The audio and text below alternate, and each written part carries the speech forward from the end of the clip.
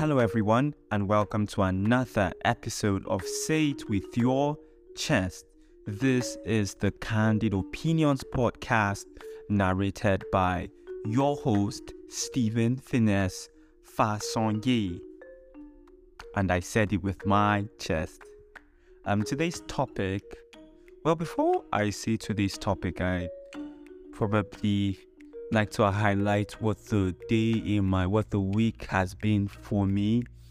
It's been hectic in a strange way. I've had to deal with a lot of work, and I've been thinking, do I like my work? If I'm paid more, will I stay in this job or not? But anyways, we still keep moving because there are bills to pay, and that is quite important. I've also been thinking of building furniture, custom furniture for myself, so like a bed frame. Does that imply that I sleep on the floor? No, yes. But I've been thinking of building a bed frame, side drawers, getting a rug, side lamps, that's like ambient lamps or task lamps as they are called, getting myself a table, a mobile hanger rack, just building custom furniture sets. And anytime I think about it, I am just like, God, I beg. God, please help me, because the prices of things are getting way expensive by the day. However, that is something that was on hold that I'm trying to press play on currently. Recently we had a water problem in my apartment, so it took a while to get the plumber, and when the plumber came, we didn't have power because this issue had to do with power, and then water usage had to be limited, and I felt cramped. I was like, oh my God. So now I have to calculate how many times I want to pee, or how many times I want to stool, or how many times I want to bath. And you think about people who live in rural communities who have to go through this every single day of their lives. My goodness. The world has to be a better place. Yeah, technically it's getting worse, but people can do something about it. And lastly, but not the least, recently I had been thinking about how I had been eating egusi and eba for. I ate it for like 3 times in a row. That's like Monday, I think, just 3 days at dinner. And I just thought about this interesting Bible story about the children of Israel who were getting manna on a regular, and they were just so upset at the point, like, why are you serving us manna again? Isn't there something else? And after taking like egusi and eba for 3 days, I was already getting tired. And then I thought about these guys. I'm like, wow, this is how these guys must have felt.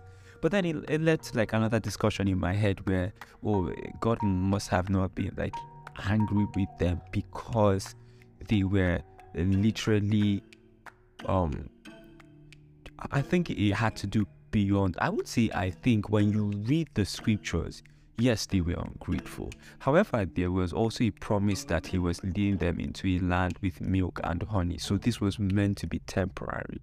Yeah, so to be ungrateful even after you've heard about the better things that are coming your way, I think that in itself is being insensitive, right? It's like a child being offered breast milk, and then he's upset about the breast milk. Guy, get over yourself. You're still going to be eating rice and momo and goat meat, and your teeth is going to pain you, and you're going to wish, oh my God, I still wish I was a kid and I had no assignments to do.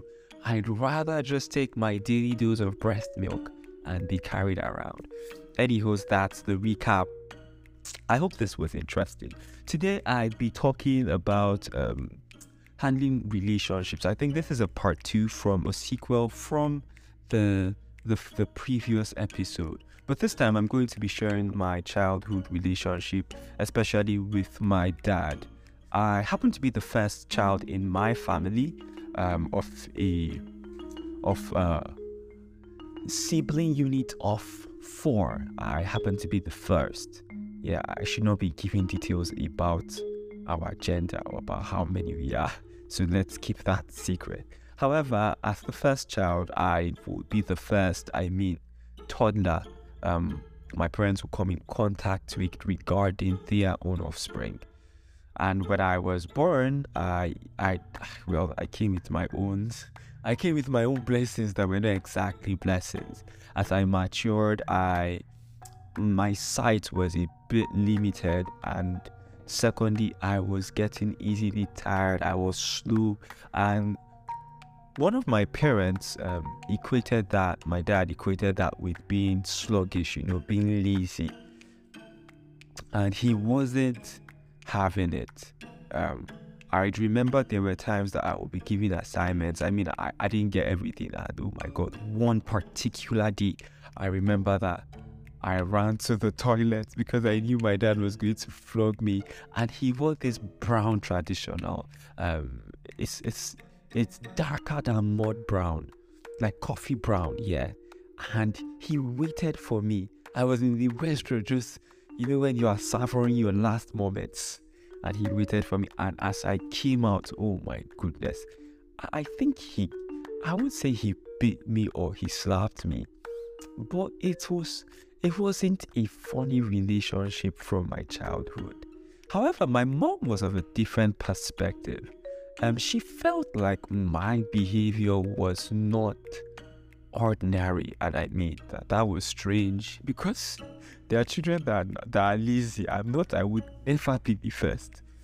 However, she felt like she had to. She wanted us to seek further advice or seek medical advice. So I was taken to the hospital. I was found out that I was diagnosed with short-sightedness. I couldn't see so far. And as they went further with the examination, it was also discovered that I was born with a hole in the heart then. So that implies that your heart is not functioning properly. I don't think it means like there's a hole in the bulum of your heart. No. Bulum for the global audience or foreign audience that is not Africa, it's like your heart is blubbery, and like in football there's like this great puncture inside. I don't think that's what it implies. However, from that predicament, it explained why I was slow, why I would squat a lot, and remembering this story, it just teaches me how two parents were blessed with the gift of a child, and it was their responsibility to raise that child as they, I wouldn't say as they deemed fit, but as society had handed it down to them to deem fit, and as they also had agreements on how they would deem fit to deal with their child. But my mother thought to say, this might not be ordinary. I think I should seek a second opinion. And it was just strange that my dad didn't think so. My dad was the hardened guy, the general. When people say, Führer, hail the Führer. My dad will never be a Führer, but there was just that, he wanted the best for his children, and he was going to ensure that no ounce of laziness will prevent that. And my mom had no issue with us being disciplined, but I think it was just how it happened.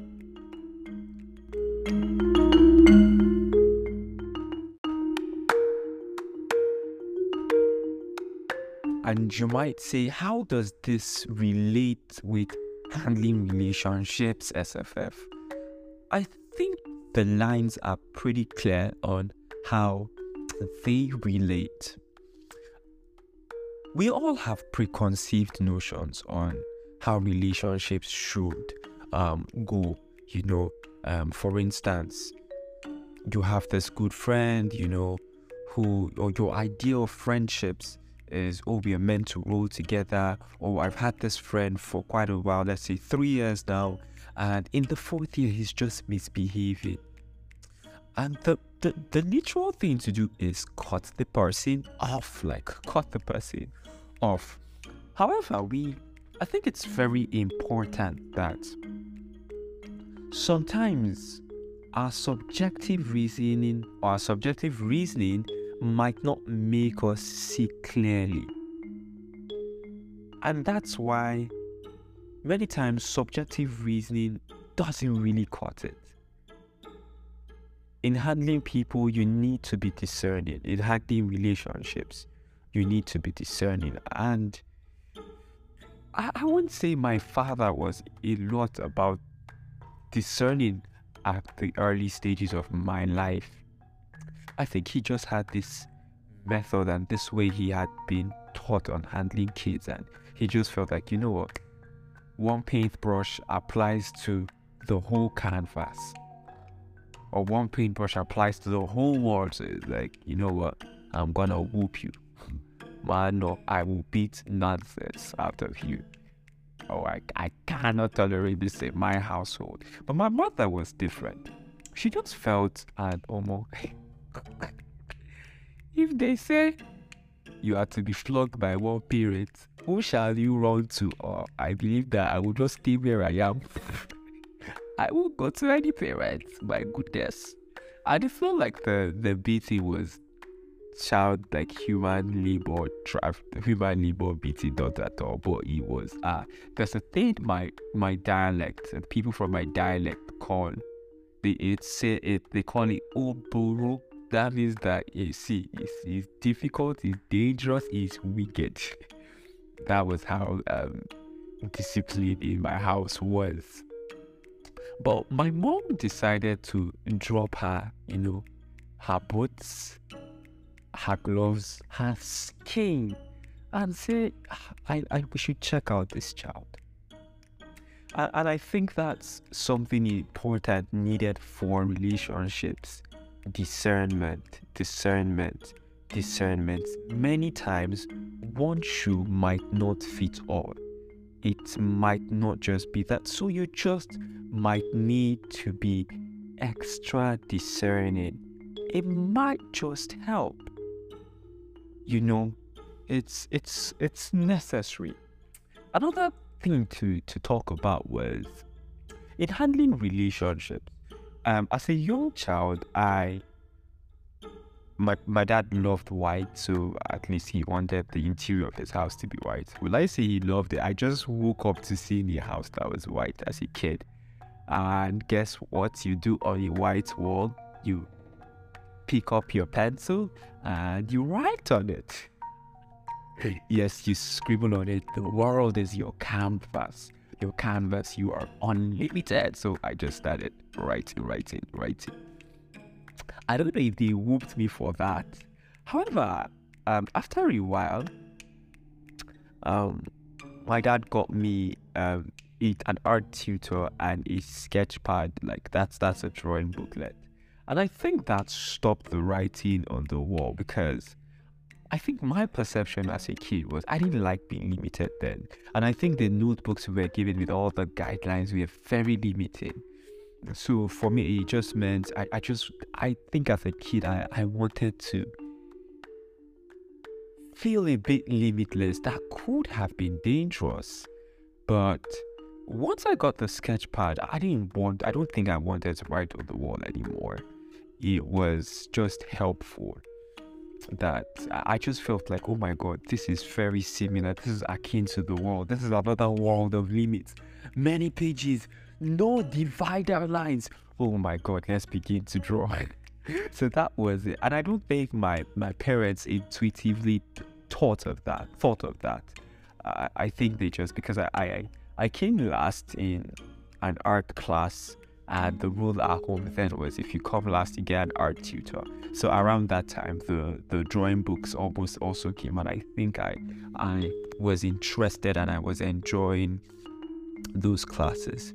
the art classes and the sketchbook or sketch pad I was given.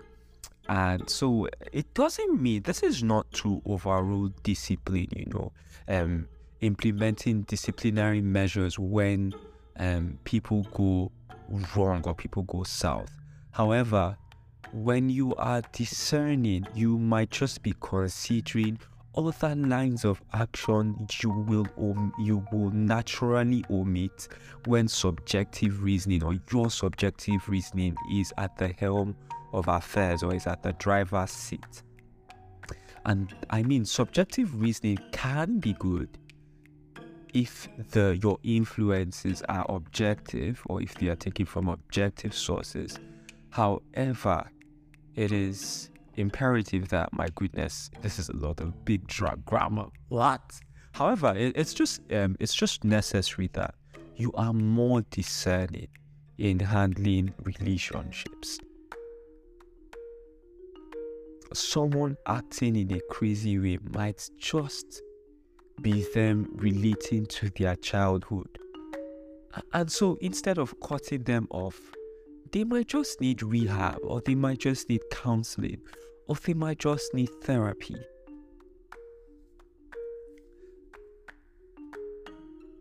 And I think this is a very dicey topic. But in handling relationships, it's important that we are more discerning. And I think this is not for jokes. This is like the second time I would use this. But then again, I'm learning. I have quite a couple of friends who have newborns or who've had newborns. And I think I'm just curious sometimes to read research. And so you find out that babies don't just latch onto the breast milk given to them from their moms immediately. It's just strange to them, right? And so some mothers think that, oh my God, he doesn't like me. Why is he not taking the breast milk? And it's not necessary that the baby, at what age will the baby decide to say, oh my God, guy, what's this taste? I beg, I don't. Please give me chicken and chips. What's that? However, it might just be that the baby, the infant, or the baby isn't used to that, and so he's trying to acquaint himself with this thing that is passing through his lips. So that's something to think about. In handling relationships, you should employ discernment. I know I spoke about talking about the relationship I had with my dad, and then it transpired to the one I had with my mom, and then stories about children who are infants. I'm bending this story, but if I'm to say share one last story about the relationship I had with my dad, and how I think if we were both more discerning, we could have had a smoother ride. I think I'd share just one more story.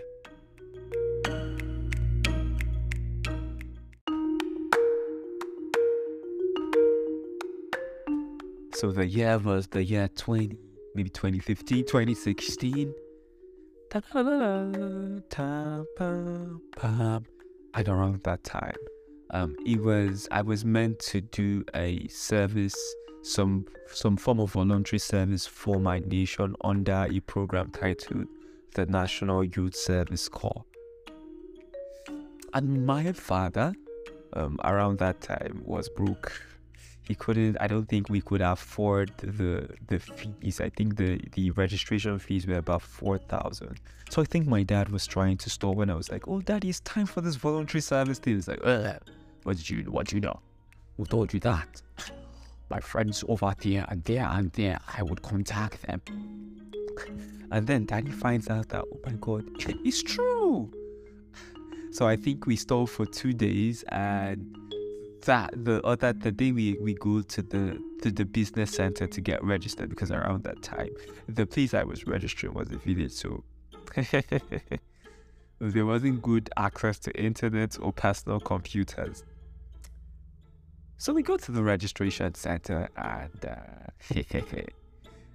you can volunteer in 36 states at the beginning. Like, there are 36 states available to volunteer in. But depending on the time you come after registration, some states will be removed. So I had, I think, like maybe 6 states I could register for, and those ones were like, they were, I wouldn't say insurgency torn states, not insurgency torn, but they were semi-war zones. And it's like, oh my god, why didn't we come earlier? I was so pissed with him, like really pissed. However, I learned, like, when I thought about it and I was more discerning, I was like, he obviously didn't have the cash, and he didn't want to ask my mom, and he wanted, like, it would make him feel like a man if he was a provider. So, I mean, it was dangerous, I mean, because it cost me. However, I think being discerning really would really help me understand where he was coming from and how I could relate with him. Nowadays, whenever we have conversations, I think I'm able to understand where he's coming from better. I do not always agree with him. I think we agree on very few things, I mean, but we do agree, and we are agreeable. However, I think one thing that has helped our relationship is being discerning, sometimes dropping subjective reasoning and being objective. I think that's something that has helped me in my relationship with my dad and in other relationships. So yeah, this is kind of like the drawing the curtain where I take a bow. I'm trying to make this podcast more interesting, like offering an experience, because it's audio, and I'm trying to make you see my voice. Like, you can see my voice and like, oh my god, I can imagine he is walking and standing while saying this. However, I think that what this tip I have shared is really profound. It might be simple, but it is profound.